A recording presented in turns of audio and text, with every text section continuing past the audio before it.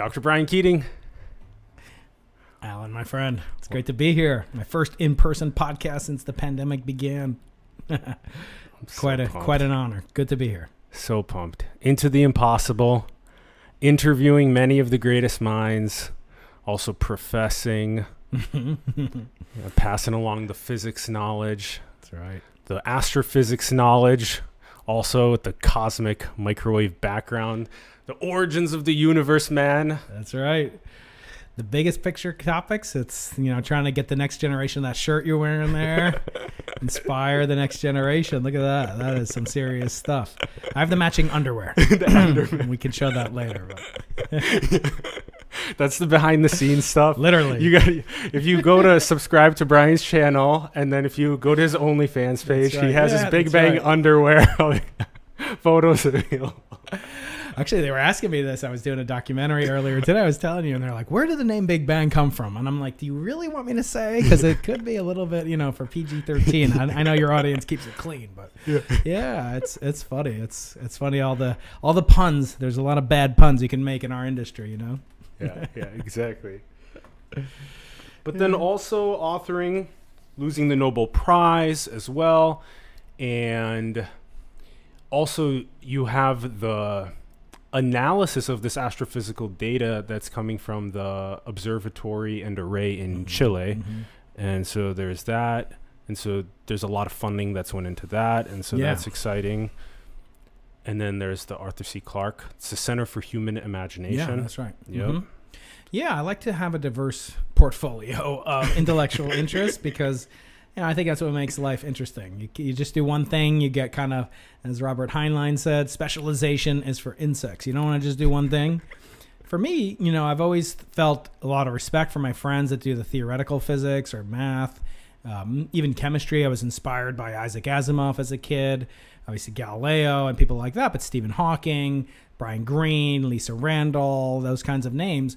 But they're all like theoreticians. They're all theoretical astrophysicists, cosmologists, what have you. And I said, where's the place for someone who talks about experiments, actually building this stuff, hands-on, high-tech cameras, sensors, development, data analysis, cryogenics, taking these things to the bottom of the planet, to the South Pole, to the top of the Andes Mountains. I wanted to be that voice. I wanted to seek out, kind of a different niche. Not to be too over-specialized, but then broaden it out with conversations with the brightest minds, as I say, in the multiverse. And I get to do that. I'm trying to create the channel that's basically a free university, because I'm a state employee here in California. And I feel I want to give back to the public. I want to give back and create the university I wish existed when I was a kid that you won't have to pay any college tuition debt from. And you get to attend in your pajamas, so that's pretty fun. Yeah, it gives me a lot of gratification to do that. Yeah, I love the component of being so driven to be a polymath and to pull from many different fields and many of the greatest minds, and then also to distill what is learned in ways that is applicable for the masses practically to apply to augment their lives. Mm-hmm. And then I love the other component, which is building up these catalogs of interviews with really thought-provoking minds, and then have that be like on all of these different interviewer channels. It's just massive catalogs of hundreds, if not 1,000 or more of these interviews with these great minds for people, like you said, in their pajamas, when they look up a key term about biology or about consciousness or whatever they're researching, that they can very easily and quickly find interviews with the greatest minds on those subjects and then pick it up themselves. Yeah. What I always wanted to do is to kind of, rekindle. When you're in college, a lot of times my students, I just finished grading my finals. My students, I'm proud to say nobody failed cosmology this quarter. If you're out there, my friends, everyone did well. Don't worry, I just submitted the grades. If you graduated yesterday, don't worry, we're not going to take back your diploma, at least not for failing my cosmology class. But the fact is, a lot of times in college, I was fixated on my grades. I wasn't really enjoying it for the sake of the intellectual journey. And I feel like we do that a lot. We're kind of training, British gentlemen and gentlewomen of the 1700s, you know, to have all these kinds of different attitudes and really not really training them for a craft or a trade or even to go deep. And that's fine. But I think it's also important to take a step back and say, what makes us uniquely human is our consciousness, is our humanity, is our imagination. And I start to realize when I interviewed the late, great Freeman Dyson, I'm like, a lot of these guys, men and women that I interview are getting up there in years, and I have this archival footage of them. Yep. 9 Nobel Prize winners, 3 billionaires, 4 astronauts, one while she was on the space station, floating around answering my question. Yeah. You know, how many chances do people have to do that? And I also like to do live, you know, chats with the audience, bring them in, because then they get a chance to interact with these minds, and it's not just me, and we're networking, connecting together, this multiverse kind of hive mind, and it's just phenomenal. Exactly. We could only do this now. We couldn't do what you and I are doing 10 years ago. I mean, it didn't Yep. really exist. It's phenomenal. Let's take advantage of it. Yep. I love that point. You get the archival footage of these greatest minds. Yeah. And so we've had also people on our show that have passed Yeah. that we've interviewed. And so now it's an honor to have went through the process of being able to basically capture a signature of their individuated consciousness. Correct. And then also, I love the bringing in the audience, because then the audience, in a sense, gets like their little 5 minutes of, hey, check it out. My question got answered, and now I'm on Brian Keating's channel with that preserved in digital amber for all of eternity. Yep. You know, Carl Sagan, who's one of my great influences, I'm sure influences you. He said a book is proof that human beings can work magic, because you have this long dead author, perhaps, like with me and Galileo. I have this, you know, platonic love affair with Galileo. And what he does for me, I hear his voice. Yeah, I don't hear it literally, but wait, I'll tell you more about that later, because I am bringing his voice to life. But we hear his voice in my head as I'm reading him, and he's been dead for 400 years almost. So having that kind of connection, Carl Sagan called magic. But how much more so if you have their image and their voice, actual. Imagine if you had Galileo recording with, you know, Brian Key Tango, you know, back in 1641 or whatever on the Into the Impossible podcast. Now he can do it. There's no excuse not to. Give it away for free and just let the world have it and see what becomes of it. And, you know, people say, oh, well, how many... You know, why are you doing this? You're just trying to get attention, just to get clicks, just to get fame, just to get money. First of all, I'm not. If you do a YouTube channel, as you know, to try to make money, it's not the best use of your time. There are other ways you could do. You could like be a volunteer and make more money than on YouTube. First of all, you're at the whim of an algorithm that you can't control. You're at the whim of people's tastes, and you're at the whim of how many people want to watch a particular cat rolling a ball of yarn up a hill or something like that, which I often do. Most of our videos about black holes get a lot less views than people dancing on TikTok. Exactly. Yeah. You know, and there's nothing wrong with that. I'm not going to complain about that. It's just people are interested in that's what they're dance interested in right now. But if you get this niche, so for me, it's like to bring together these minds that usually people that have books coming out or projects that they're working on. Because when you're like a kid, you lose yourself in these projects, and I want to rekindle that and show it's not only these theoreticians, the Lenny Suskins, the Max Tegmarks, the people that, you know, similar people that you've had on the show, but it's having conversations with people that are building stuff, that are tinkering with their hands. Because I think we're coming back to that now with this creator economy, but it's going to be creating things in real life and 3D printing and AI and machine learning, putting those things together and looking at data sets, connecting that, and maybe even bringing to life these ancient voices of the past. And those are the kind of the passion things I'm interested in nowadays. Yeah, that was actually sparking while you were talking, was leveraging AI to recreate the faces and then also recreate the voices as close as we can, and then really take the natural language parsing of all of the written text and then try and figure out the proper structure of what it would be like if you could query Galileo and then have him answer back in a way that could be decentralized, disseminated out to all of the people on the planet. So there's all these different versions of Galileo and of all of the greatest minds of the past that you would have never been able to do anything else besides read the words, like Sagan said, of the books. And now with all of the AI and virtual reality and all these cool things that are blossoming, we can leverage those for educational purposes. Totally something that has been really resonant for me that I feel like you touched on, that we could potentially even play with here for a bit would be how it's almost like one of the main evolutionary points of the journey of life is where the individuated consciousness stops making it about themselves and they start making it about other people.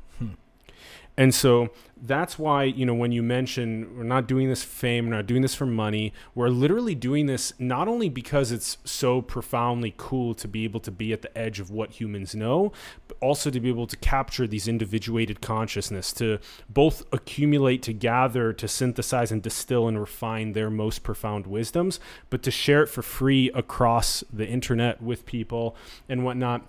And so the simple like comment below in the videos where they say, wow, this profoundly augmented my life in some way, we live for that. Yeah. Like that is what is the essence, you could say, of why we do this. Yeah. Yeah. From my perspective, you know, getting to see the network effect in action, you know, where you have a network and think about it, you know, we could even draw it on your board here. So if you draw like a matrix, like just an n by n matrix, and this is kind of cool that most people don't really understand, but if you draw like a 4x4 matrix with 4 rows, 4 columns, just like a tic-tac-toe board, and you know, so that has 16 different elements in it, and imagine these are people. So across the top, yep, there's 4 people across the top, 4 people across going vertically, 4 people going horizontally. That means that there's 16 different pairs between people. So there's person 1 with person 2. There's person 1. Yeah. So down the diagonal is 1 1. Just call that one 1 1. Now go down the next diagonal is 2 2. Right here. Yep. And then go 3 3, and go 4 4. Now go back up next to 1 1, and call that 1 2. Should we colon these, or it doesn't matter? Fine? Commas are fine. Cool. Yep. Cool. Now go up next to the 1 1. Up, yep. And then call that 1 2. 1 2. Yep. Next to that 1 3. Yep. 1 4. And now below the next one down, go call that 2 3. It's the second row. Yeah. Oh no, above it. 2 is this? 3, Yep. this one. Yep. 2 3, and then 2 4. And then right below that one, call that one 3 4. Okay, so now, and then there's a whole, so imagine each one of those people, 1 2 3 and 4, are the 4 people.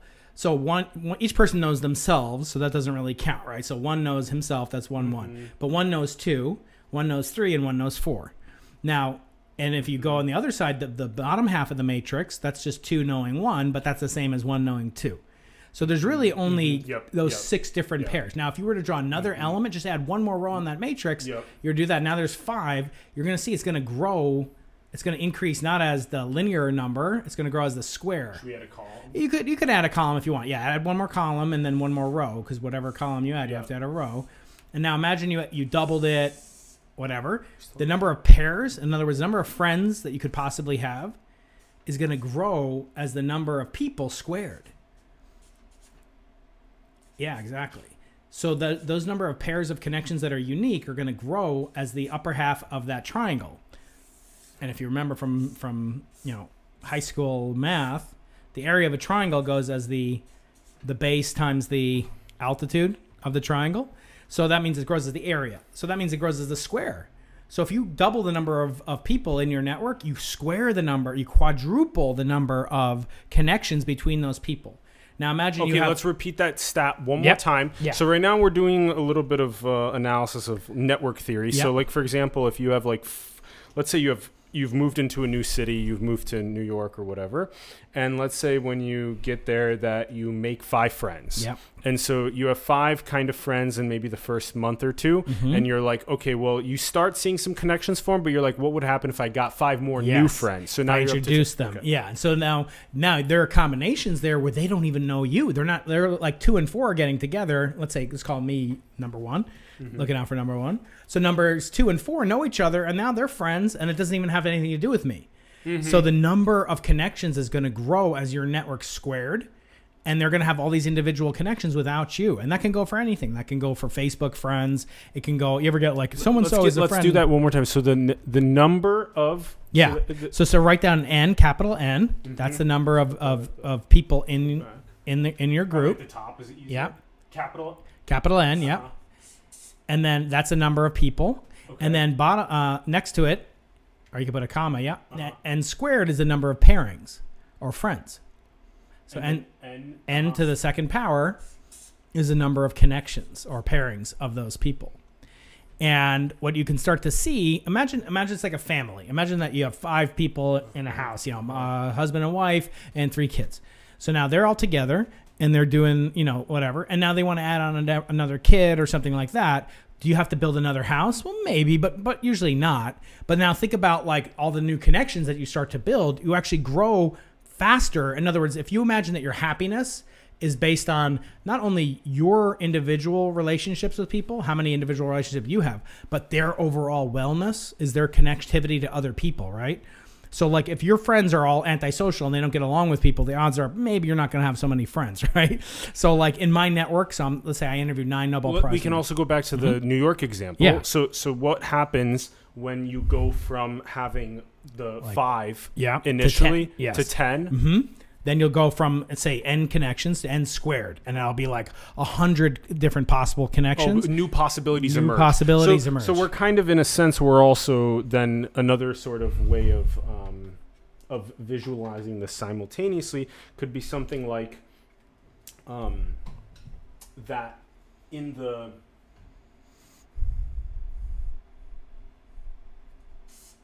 the tree of possibility. If you sort of take the initiative to get to the, you can't really see that one that well. But if you in the tree of possibility take the initiative to go to a specific bifurcation point where you meet some people, and then from there that opens up. That branches off. Yeah.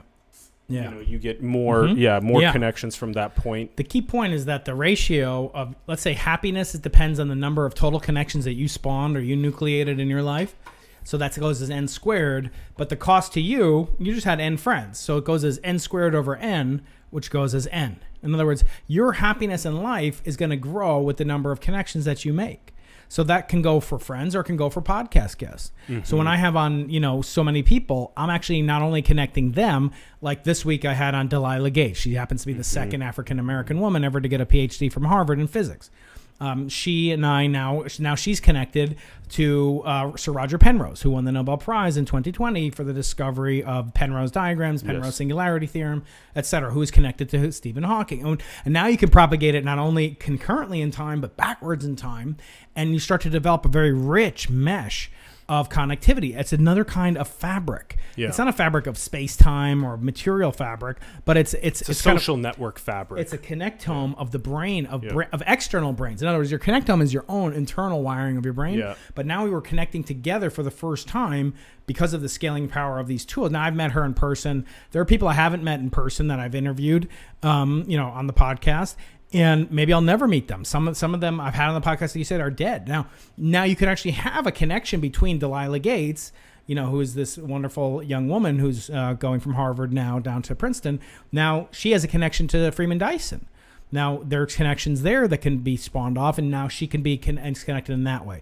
So I think it's almost like morally imperative for people to take advantage of these tools. Now there is a downside. Should we make all the scientists have to do this kind of production or outreach? Definitely not. Shouldn't have to do SciComm work, but it's really great to do so, and it's really great when the people that are helping them do SciComm work are people that are really good at. They're kind of like the people that help the sales teams talk to the engineers at companies. Those are the kind of like SciComm people in a sense. And then there were several things that were coming up. There's like the connectome that's happening in our brain, and then there's also the connectome that's happening like planetarily between the individuated consciousness, between all these different conscious agents. And so then there's that massive network theory that's happening. And the reason why, in a sense, it's happening is because you have the bounding function as a planet. Literally, if you could, like in a sandbox style video game, if it was unbounded, if the map was unbounded, the conscious agents would never talk to each other. They would spread out. They would spread out too far. And so you've done, like OpenAI's done all of these neural MMO RPG style simulations, and the bounding function is mission critical. So the very fact that there's 8 billion of us bounded on a planet acts like a forcing function that we have to interact and engage with each other. And so then that's what creates all of these novel combinatorics that are endless of people connecting, finding unique novel insights, building the next cool things that enable us to do things like stream podcasts and all this type of Yeah, that's right. stuff. Yeah. So yeah, I mean, the more connections we both had on Don Hoffman, who talks a lot about this. So here's an example with him. So he has this theory, you know, of kind of like this virtual desktop approach to reality, and he kind of has, you know, reality is not what it seems. One of the things that he's most interested in is like the emergence of consciousness from fundamental physics. And a predecessor kind of concept to that is the emergence of space-time itself. You know, is space and time, our space and time, fundamental, or do they emerge from some other properties? Recent guest Lee Smolin. And by the way, I don't know how do you deal with like people, because you've had all these people, Jordan Peterson, Joshua Bach, Don Hoffman. Like, you want to talk about them and their contributions, but then, you know, you have trolls out there and say, oh, you're just dropping names. Like, no, I'm not dropping names. I'm going to coherently connect together what their contributions are. Don Hoffman is interested in Nima Akani Hamed at the Institute for Advanced Study. So I'm going to get him on the podcast to talk about, well, his fundamental emergence through the amplihedron proposal that he has that's controversial for how space and time are emergent, you know, not truly a fundamental property of reality, and how that can or cannot supersede maybe string theory or something like that. Anyway, I'm curious.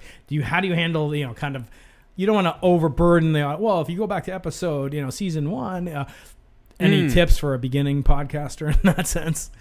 Like, what do you think about that? Because you don't want to like just drop names. Like I have these legacy conversations on the one hand. On the other hand, every conversation I want to be fresh, new, actionable, and useful to a whole new audience who maybe hasn't seen it. You know, a lot of my initial interviews off the bat, it feels like you're doing it exactly perfectly as it is. You know, that's been one of the core sort of like teachings across the planetary mystic and spiritual traditions, is just that as it is already perfect.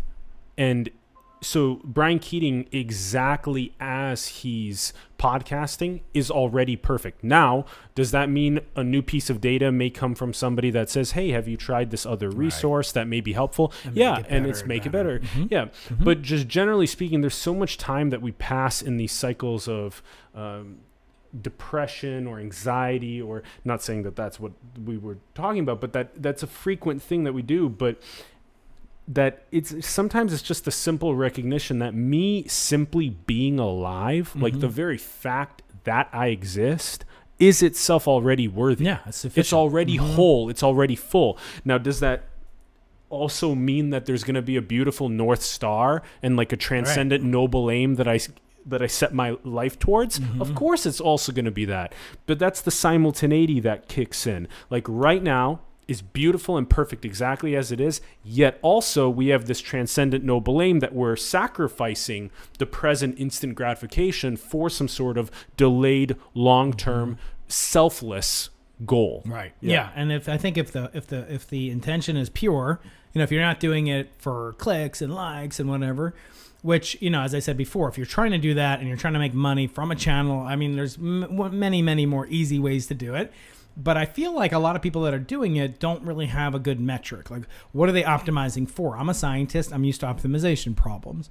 Do I want to optimize, you know, for cost or schedule? Do I want to get it done fast? Do I want to get it done for a cheaper budget? Do I want both? Do I want to accomplish a certain scientific scope? Do I want to detect that looks like this it looks like a matrix trade-off? That's exactly what happens. Yeah, so you end up doing an optimization problem. Mini max, what's the maximum, you know, the minimum possibilities, exactly. And we go through all these things, and it's so funny, you know, that you mention it, because like how you agitate towards perfection without ever achieving it. But if you give up the agitation, you'll fail completely, right? So if I think about how we're planning to build the Simons Observatory, get it taking data, you know, say late this year or perhaps early next year, and then we make what's called a risk matrix, which is exactly looks like that. So you have like what could happen, what could go wrong, and then you multiply what's the probability that it could go wrong, What's the cost to fix it if it does go wrong, or insure against it going wrong? Yep. What's some of the remedies if it does go wrong? And then some of the ways that you can remedy it after the fact if it did go wrong, etc. So that's called a risk matrix. Yep. And nowhere, and none of the people that I know in any experimental astrophysics program, from largest telescopes, space telescopes, ground telescopes, what have you, nobody had global pandemic, right? So then you ask, well, is it worth having this risk matrix if you miss the 1 in a century risk that is the most devastating to the development of the Simons Observatory, the telescope in Chile at 5,200 meters above sea level? Isn't that worth it? Like, should you just scrap the whole? No. You do what you can and you refine it. And then someday there'll be someone who will remember, hey, wait a second, back in 2019, 2020, didn't they neglect this one little very low probability event? And then didn't that end up costing them X, Y, and Z? So we do learn from it. Very similar to the future authoring programs that like Jordan Peterson offers and whatnot, and Tony Robbins offers.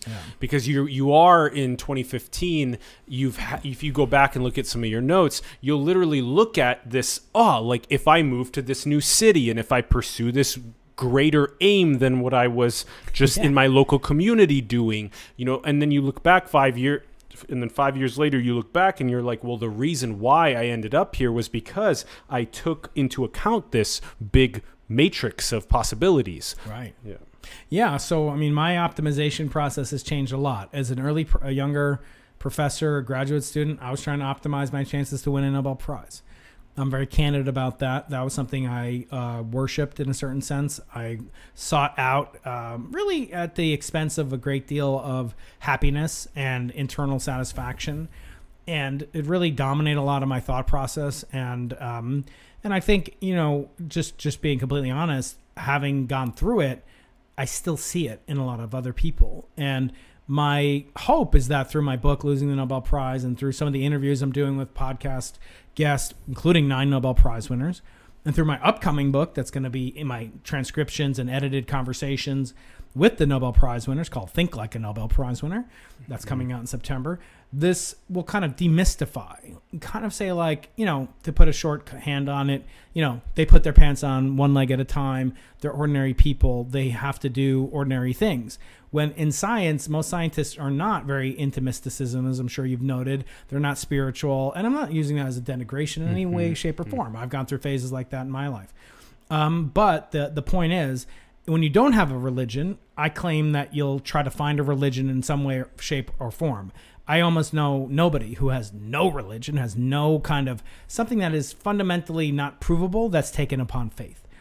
In science, it's often taken upon faith. These big picture questions will culminate in recognition among earthly mortals by a Nobel Prize. And so I aspired to that for a very long time.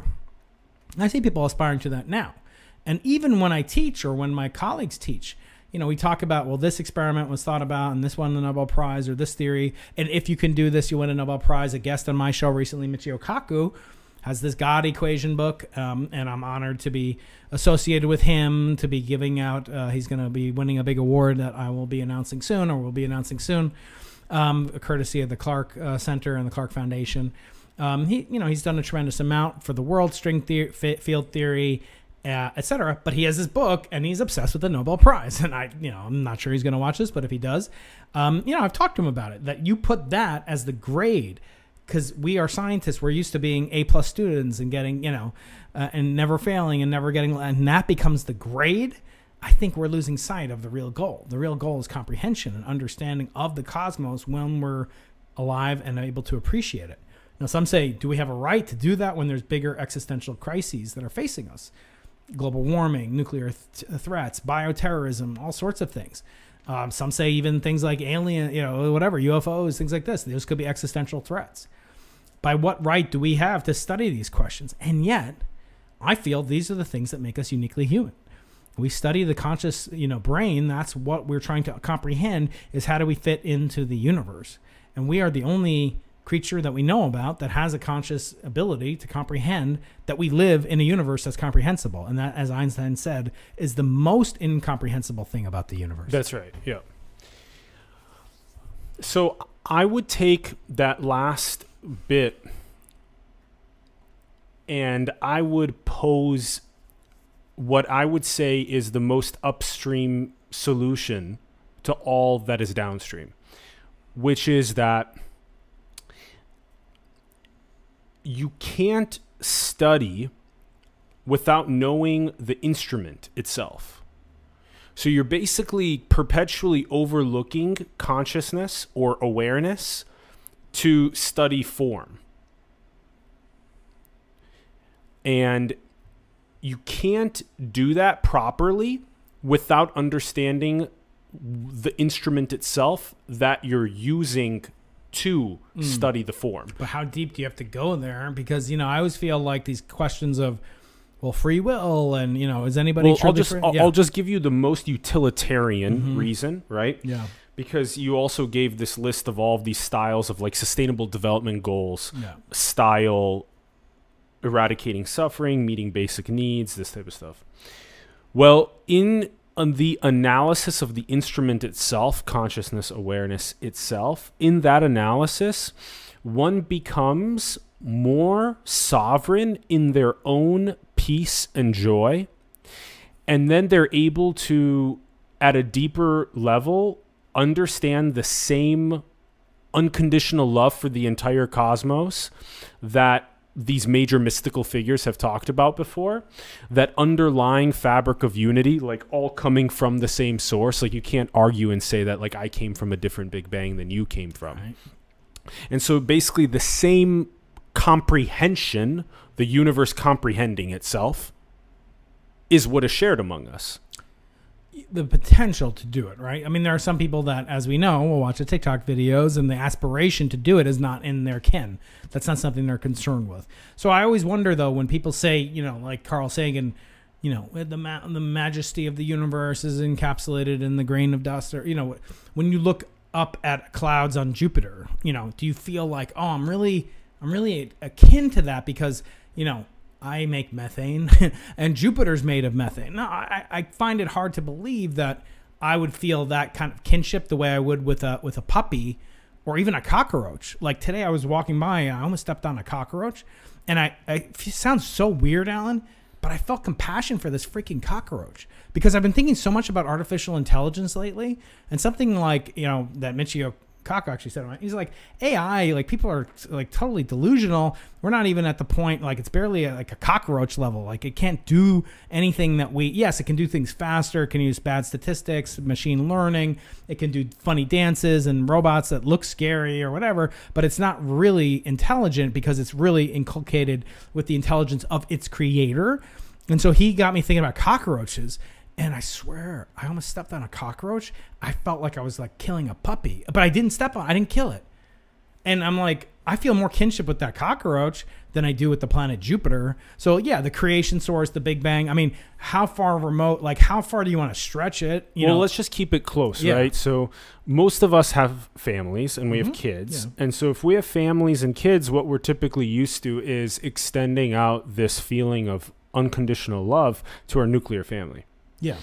And then much of what is taught in spirituality and mysticism are simply extending the unconditional love beyond the family to the community and to the world at large, and then to the whole cosmos.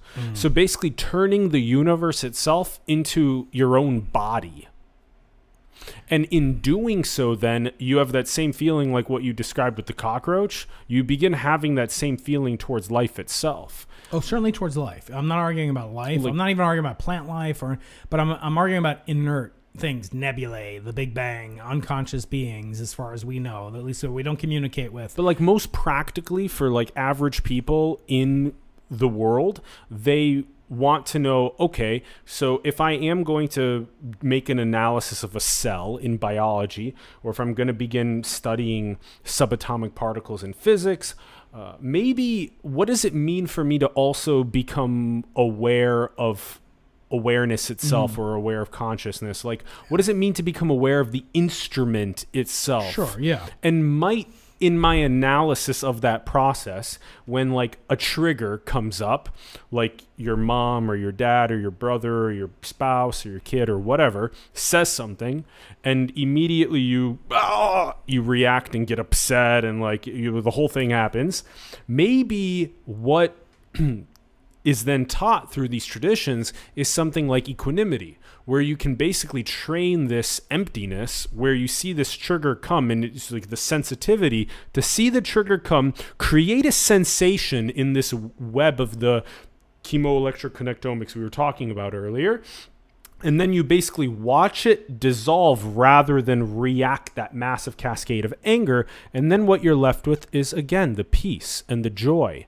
And then you're basically regaining sovereignty, and you're regaining that, then strengthening the unconditional love with your family and beyond. And so there's this deep practicality, not only in when you go out and study form afterward, but also in your moment-to-moment experience, suffering less, being less depressive, being less anxious. Sure. Yeah. Yeah. So I mean, there's I look at that, practicality to it. especially when I'm here, when I have the pleasure of being in Los Angeles up from San Diego.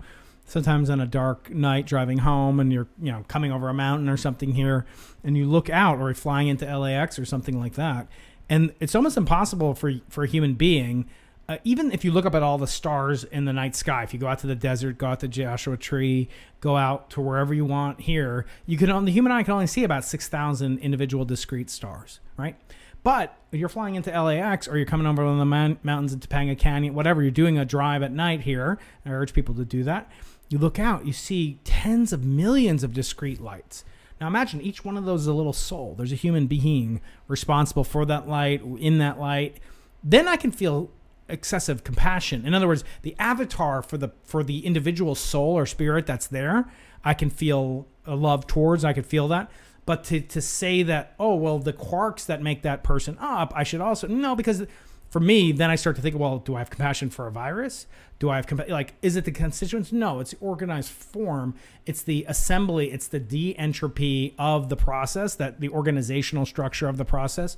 And the more complex it is, and the more finely assembled it is, the harder it is to represent in a simple equation, the less compressible something is. And I think a human being is infinitely complex and also complicated. In other words, like a 747 is really complicated because it takes a lot of parts.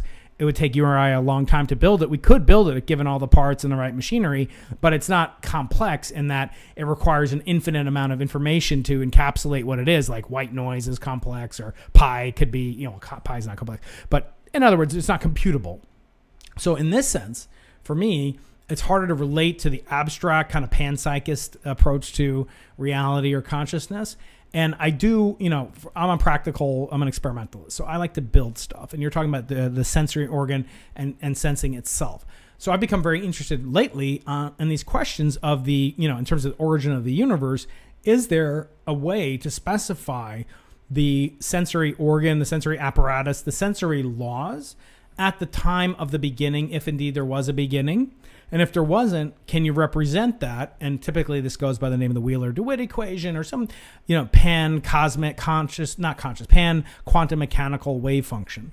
So this is orthodox quantum mechanics. It exists in various versions of even alternatives to things like string theory called loop quantum gravity. I'll have a video about that hopefully this week, kind of a primer on what loop quantum gravity is as an alternative to string theory, why it's important. But one of the foundations of it is this Wheeler-DeWitt equation, which is really saying you have a wave function. Let's not get into what that means, but symbolically there's some entity that surmises all the different particles, energies, fields, forces, and so forth in the universe. And then there's some dynamical law or operator that operates on that. But my question is, where does that come from? Like, does the math predate the universe? Do we have to think about who created the math?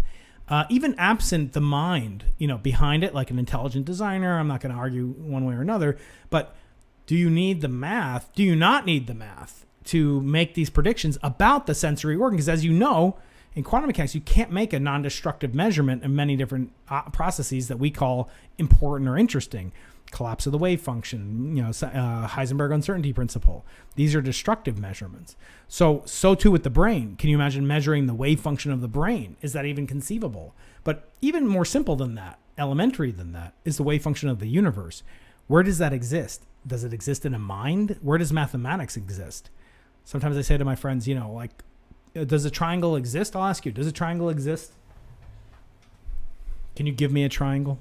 So wouldn't another approach to this same line of thinking be that the universe is a mechanism for exploration and for comprehension of infinite possibility. And so there isn't a something outside of what the universe is that acts as a top-down force. It is simply we are the force. We are the very force that we're looking for. So as in the universe itself is the way that we sort of design the process of comprehending infinite possibility. So we use the universe as a reality design mechanism to comprehend infinite possibility. So we are it. This is what is called non-duality. There's no dualism. There's no separation between yourself and the absolute or yourself and the highest. You are the highest. You are it. We are it. And that we use this style of reality design and exploration of infinite possibility as the highest to play, to explore. And so this is like a later stage or advanced stage of mysticism or spirituality, but it plays very well with science. It's not like science and spirituality are not separate things. They're actually one thing that then we create an illusory barrier between and separate. And so when you merge the two together and you sort of do the process of what, when Brett Weinstein was moderating Sam Harris and Jordan Peterson in conversation, Brett was talking about this also as a sorting algorithm. And so in a sense, the analogy that's been used for a long time is you drain the dirty bathwater and then you take the clean baby. And so we also talked about this in High Level Perception, which is the first visual distillation that we made, and that you want to archive the dogma and the fundamentalism from the world religions, but in science, you also want to archive the perverse incentives that exist, that you also write about in Losing the Nobel Prize. Yeah. And you want to retain the beauty of the scientific method and reproducibility, replicability. You want to retain of spirituality what is simply called, like we talked about earlier, is, well, how do I reduce my suffering? How do I have more peace? How do I have more joy? Just the very simple stuff. But also what is called, mysticism or yoga is just simply becoming one with God or the absolute or divine. And that process of union is most typically just a turn inwards rather than what you're perpetually overlooking is consciousness itself, is awareness itself. It's so profound, the fact that you have this power to know, and that we share this power to know. Like the universe, a product of the universe is the power to know that then can like turn on itself and be like, dude, what? Did we just make a universe to like play and explore? But we like overlook it. We're like, consciousness isn't that cool. Right, it's this woo-woo stuff. Yeah, I mean, my issue with it is, people get attracted to the kind of hardcore science, brass tacks. Let's measure these things. Let's build these satellites, blast off these rockets. And that's all great. And I love that. And I'm inspired by that. And I do that. But on the other hand, what scientists are really good at are the how questions. How does this reaction take place? How did the first elements on the periodic table get formed? How did these photons, interact with matter that comprise the cosmic microwave background radiation? And maybe the what is the universe made of? What's the curvature of space and time? But what we really care about as human beings is the why. It's like your kid asks you, like, can I do this? Why? Why not? Why not? And the ultimate answer is always because. Like, you can't tell them the reason. There's no answer other than because. In this case, you can't, and I made this analogy. I was talking with Freeman Dyson, late great Freeman Dyson was the first guest on my podcast. And, I was asking him, well, you don't call yourself an atheist, but you're not like practicing. And he's like, so how do you reconcile your religion and your science? He's like, well, religion is talking about God, which is a great mystery. And science is about like solving puzzles. Like a puzzle and a mystery are different things. They're categorical different classes. Like a puzzle is like a Rubik's Cube or a crossword puzzle Like, I might not be good at that. Like, my mom is awesome at solving crossword puzzles. I'm just terrible at them. My kid can solve a Rubik's Cube. I can solve it too, but I'll take it apart, whatever. But other things are mysteries. And mysteries may or may not be solvable by any human being, right? So I always joke, my job is to turn as many mysteries into puzzles as I can while I can. And I think that's the why versus how, or why versus what. And the meaning questions come from the why, wrestling with the why. My religion is Judaism, and that the word Israel in the Hebrew language means to fight against God. It's a very interesting word, right? Like, you think, oh, like Jews are really, they're like worship God. No, the divine. No, you're fighting with God. You're asking questions. You're wrestling. I don't believe that. Let me struggle. And that's the whole Socratic Talmudic method that we've been, kind of heir to for thousands of years. But the question is, when do you stop? When does that turn off? And one of my friends, James Altucher, is a famous writer, podcaster himself. He said, kids stop laughing. They laugh like 300 times a day when they're 5 years old, and adults, we laugh, 5 times a day if we're lucky. So somewhere along the way, there's like a 60-fold attrition factor. Where does that go? And we were talking the other day, and I'm just like, yeah, but when you're a kid, you cry over everything. And as you're an adult, you don't cry about almost anything except if it's really bad. So I guess there's a trade-off of these two different emotions. But the bottom line is, how do you kind of recapture that, or when do we lose the asking the why questions and only focus on the how questions as scientists? That's something that I'm really obsessed with, is how do we get to the why more often than just the how. So what I'm going to do is I'm going to share with you what I feel like is really relevant for what we're talking about right now. So what we have is, this is on highlevelperception.com, which is, like I said, that first visual distillation that we did. And so what we have are, if you go under designs, right? So first thing is that this is that sorting algorithm visualization, right? So when you drain the dirty bathwater from two different things, and then you uplift the baby and you synthesize it together into one, like science and spirituality, or another common one is individualism and collectivism, or another common one is the left and right politically in the US, or the US and China, or what have you. You can do this endlessly.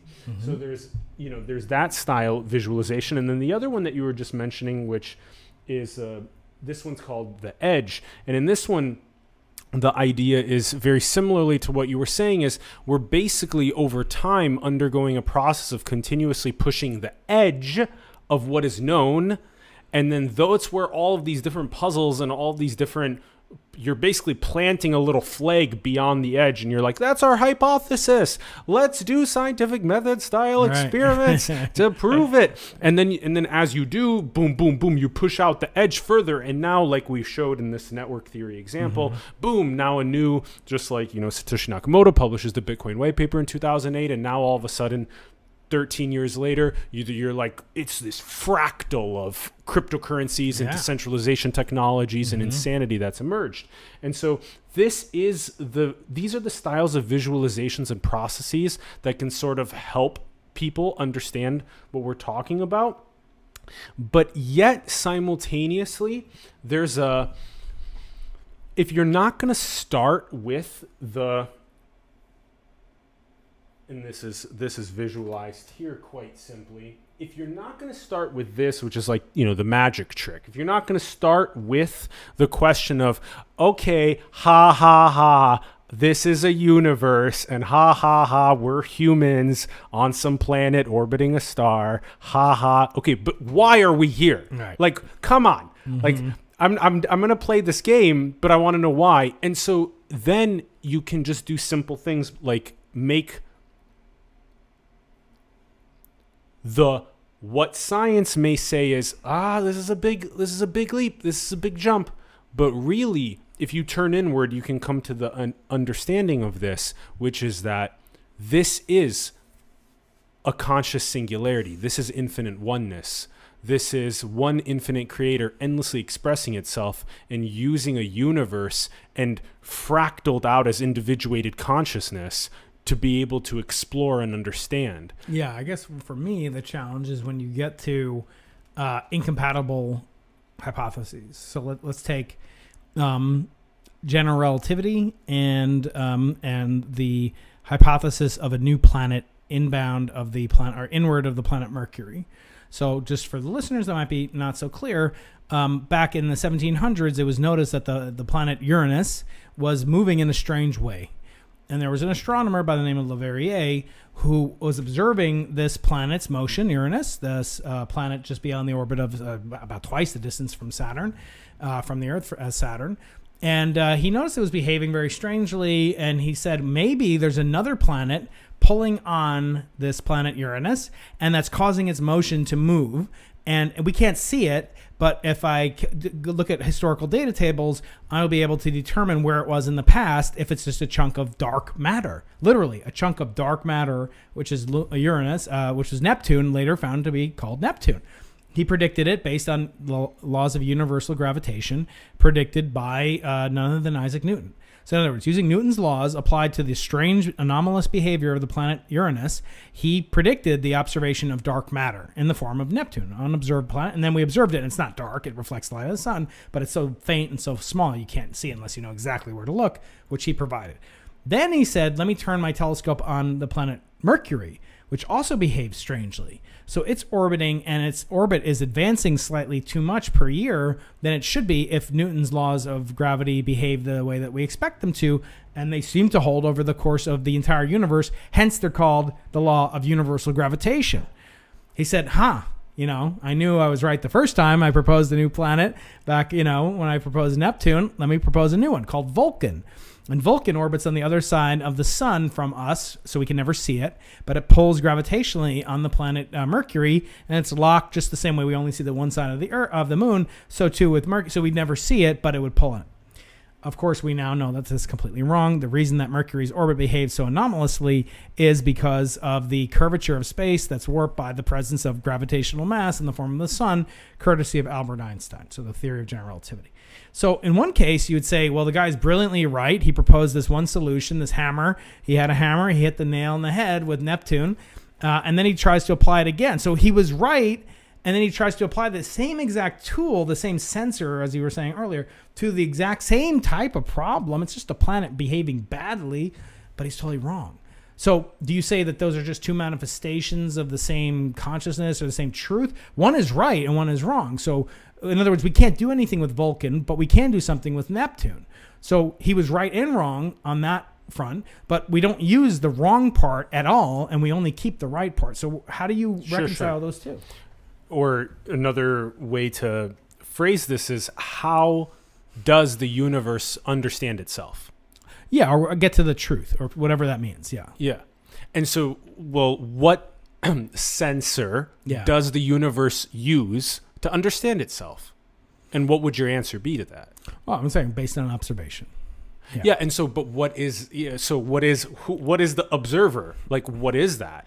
Yeah. Or another way to say this, who is that? Are we talking about ourselves? Are we talking about consciousness? Are we talking about awareness? Well, is that what is used to understand the universe? You could say that, you know, both, like you can say Isaac Asimov said something like this. He said, if you say the Earth is flat, you're wrong. If you say the Earth is a perfect sphere, you're wrong. Technically, you're wrong. It actually bulges a little bit at the equator. It's flattened a little bit at the poles because the Earth was molten and it spins and it distorts, right? And it's plate tectonics. So you're wrong, but who's more wrong?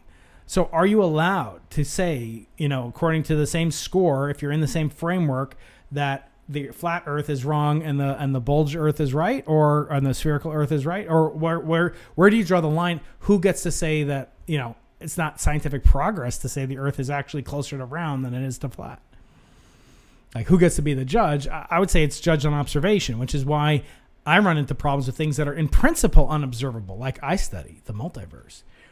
You know, how do you judge the efficacy, the accuracy, the applicability of something like the multiverse, which may be impossible even in principle or even in theory to observe? In other words, a parallel universe existing contemporaneously or maybe not in space or in time or both. These are fascinating questions which we may never be able to answer. And yet we've been faced with such things before, you know, steady state universe versus a Big Bang.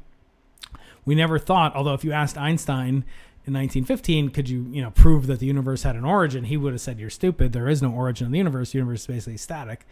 And then 14 years later, he was disabused of that notion.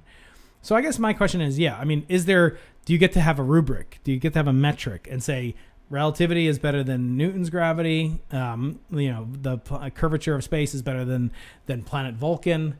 Okay, so we could even just go to a very simple fundamental, which is, do you prefer happiness, peace, joy? Do you prefer that, or do you prefer suffering?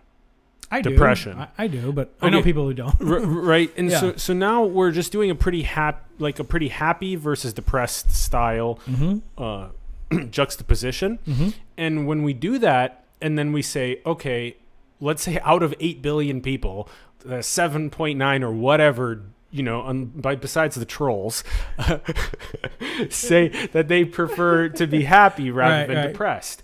And so now you would say, okay, well, what's like you were indicating earlier, what is the general rubric that we can potentially civilizationally agree on is an optimized way for us to use this instrument of consciousness, of awareness, to become more sensitive to guiding us towards happiness and towards joy and towards peace and away from suffering. And so it's both. It's always both. It's always simultaneous, where it's both this sovereign style of, like we gave earlier, that example with Trigger, and yet it's also meeting basic needs.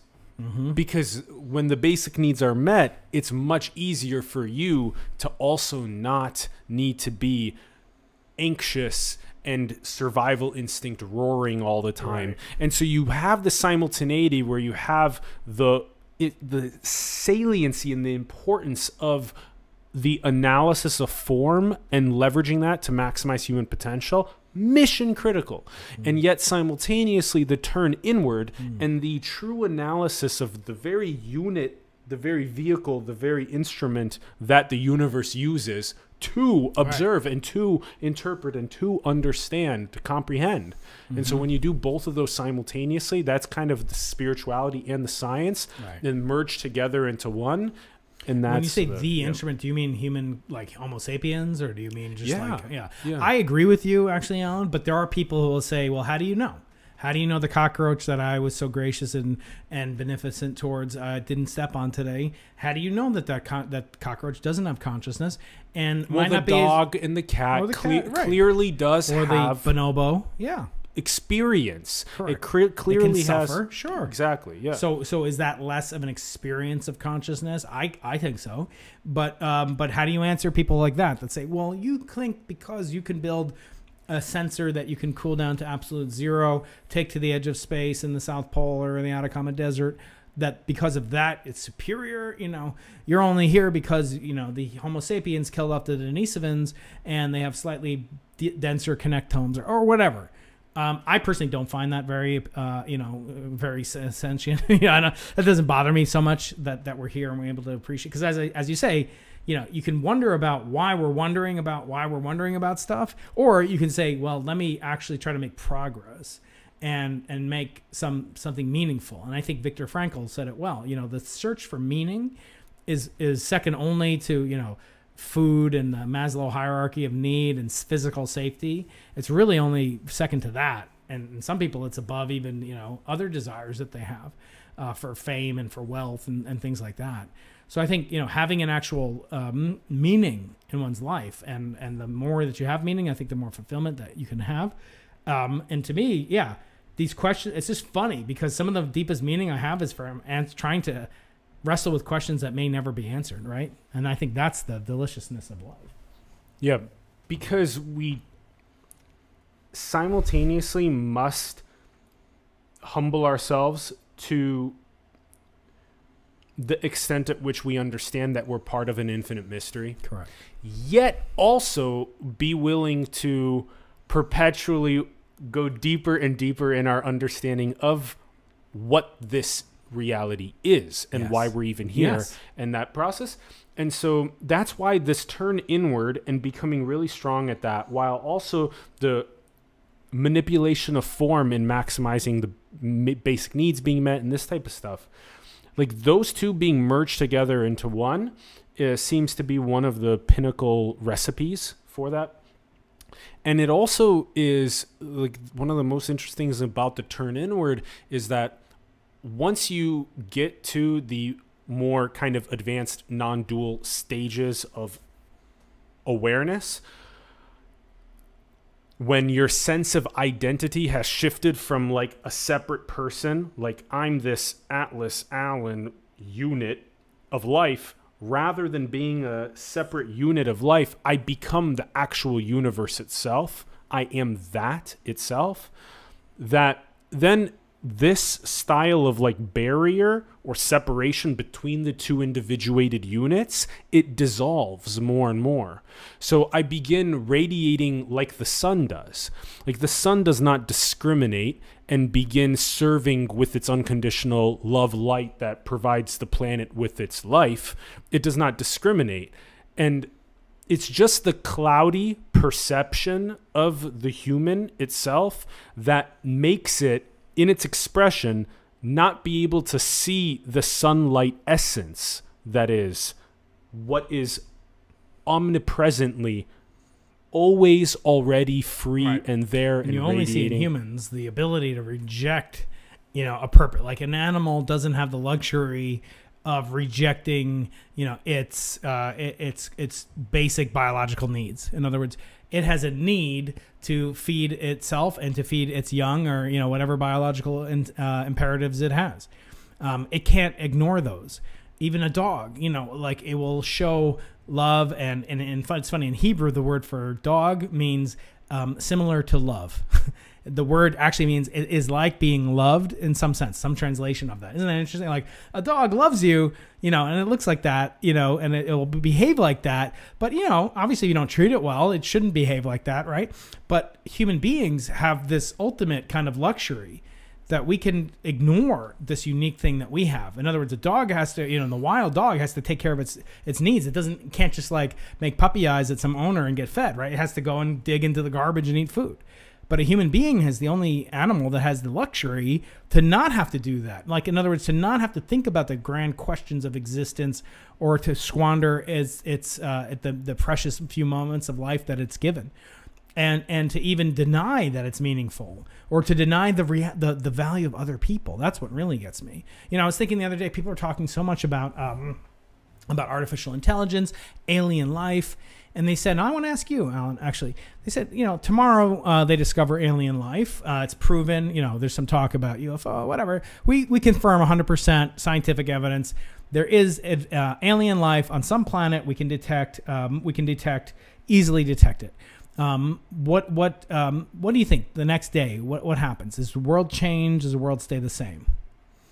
What do you personally think? The analogy is just like what we just went through, which is that when you, quote, become more awakened or become more enlightened, or you gain more of what the greatest mystics or sages have talked about, that this so-called barrier between the units of life dissolves more and more, right? Yeah. So it's the same thing with the planet and with another planet. Yes. Is the barrier dissolves more and more.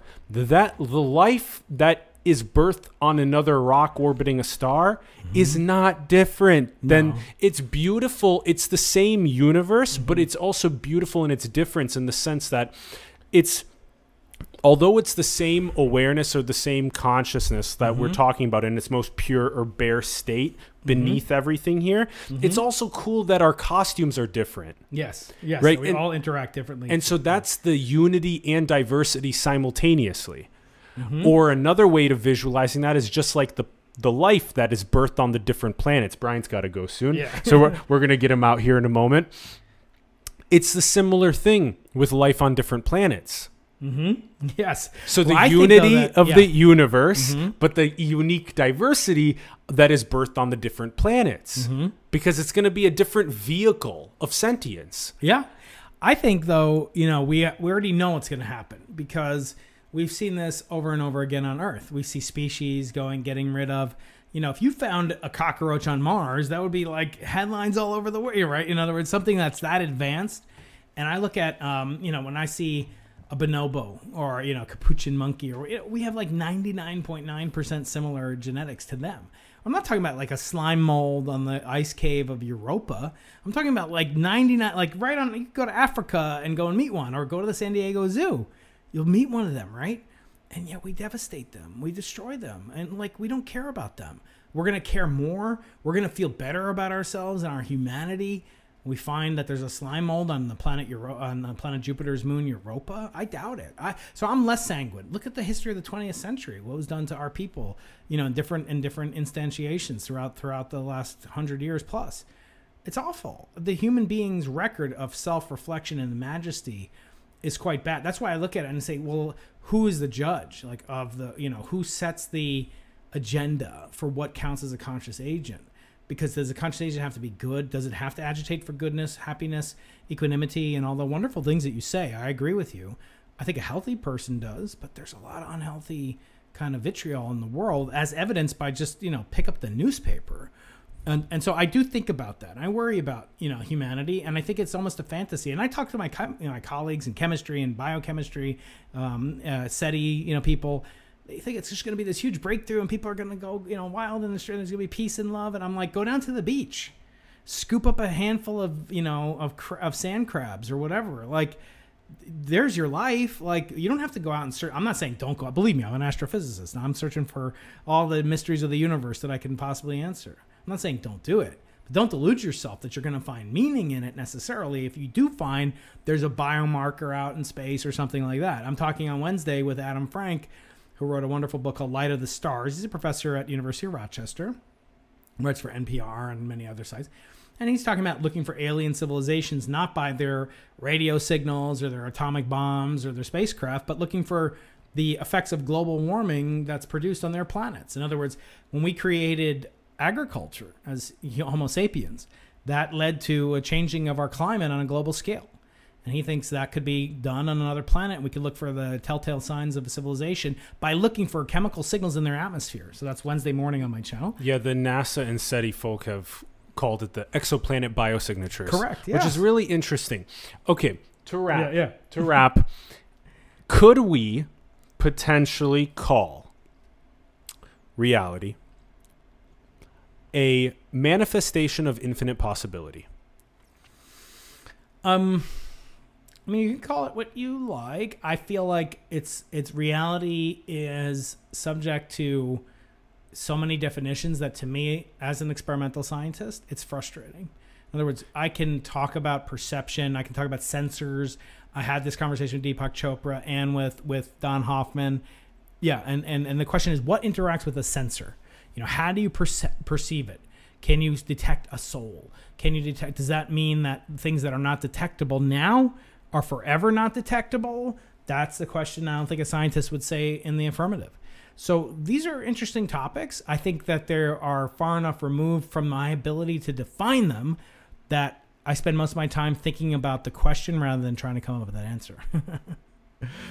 I feel like the level of resonance with that is pretty much what science, logicians, Kurt Gödels, etc., have been for the longest time, being like, yeah, this is pretty much where science and spirituality overlap, that the universe is a manifestation of infinite possibility. You'll never come to the end of infinite possibility. Sure. That's why it's infinite possibility. Yeah.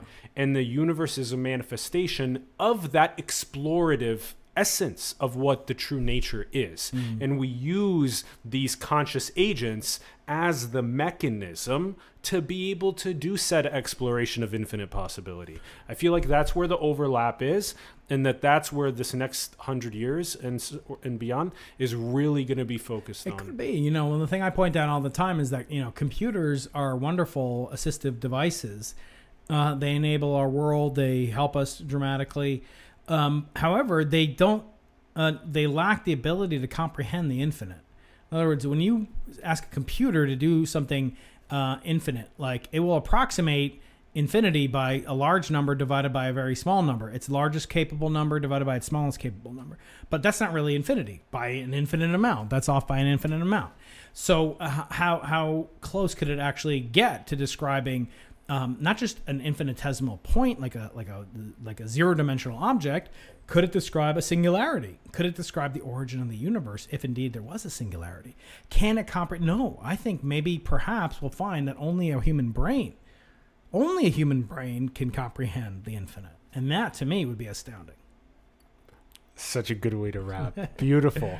I love it. Brian, this has been a fantastic round number one, my brother. It's great to be with you. It's great to be in person. My first podcast, local live, and I'll be back in LA, my brother. Great to meet you. I'm so pumped. I'm so pumped for these rounds. They're so strong, and it's a really great vibe on that. Both the Into the Impossible vibe of interviewing so many great minds and then also becoming more and more of a polymath and disseminating that to the public. And also the links are in the bio below to Brian's channel. Go and subscribe to the channel and check out his massive catalog of interviews, and also the links below to his website. You can find his book there, as well as you can go and give him a follow on Twitter and Instagram and whatnot. And also let us know your thoughts in the comments below on the episode in general. We would love to hear from you. Like the video, rank it up in the algo, subscribe if you haven't yet to the channel, and also share the video with other people that you feel like it would resonate with.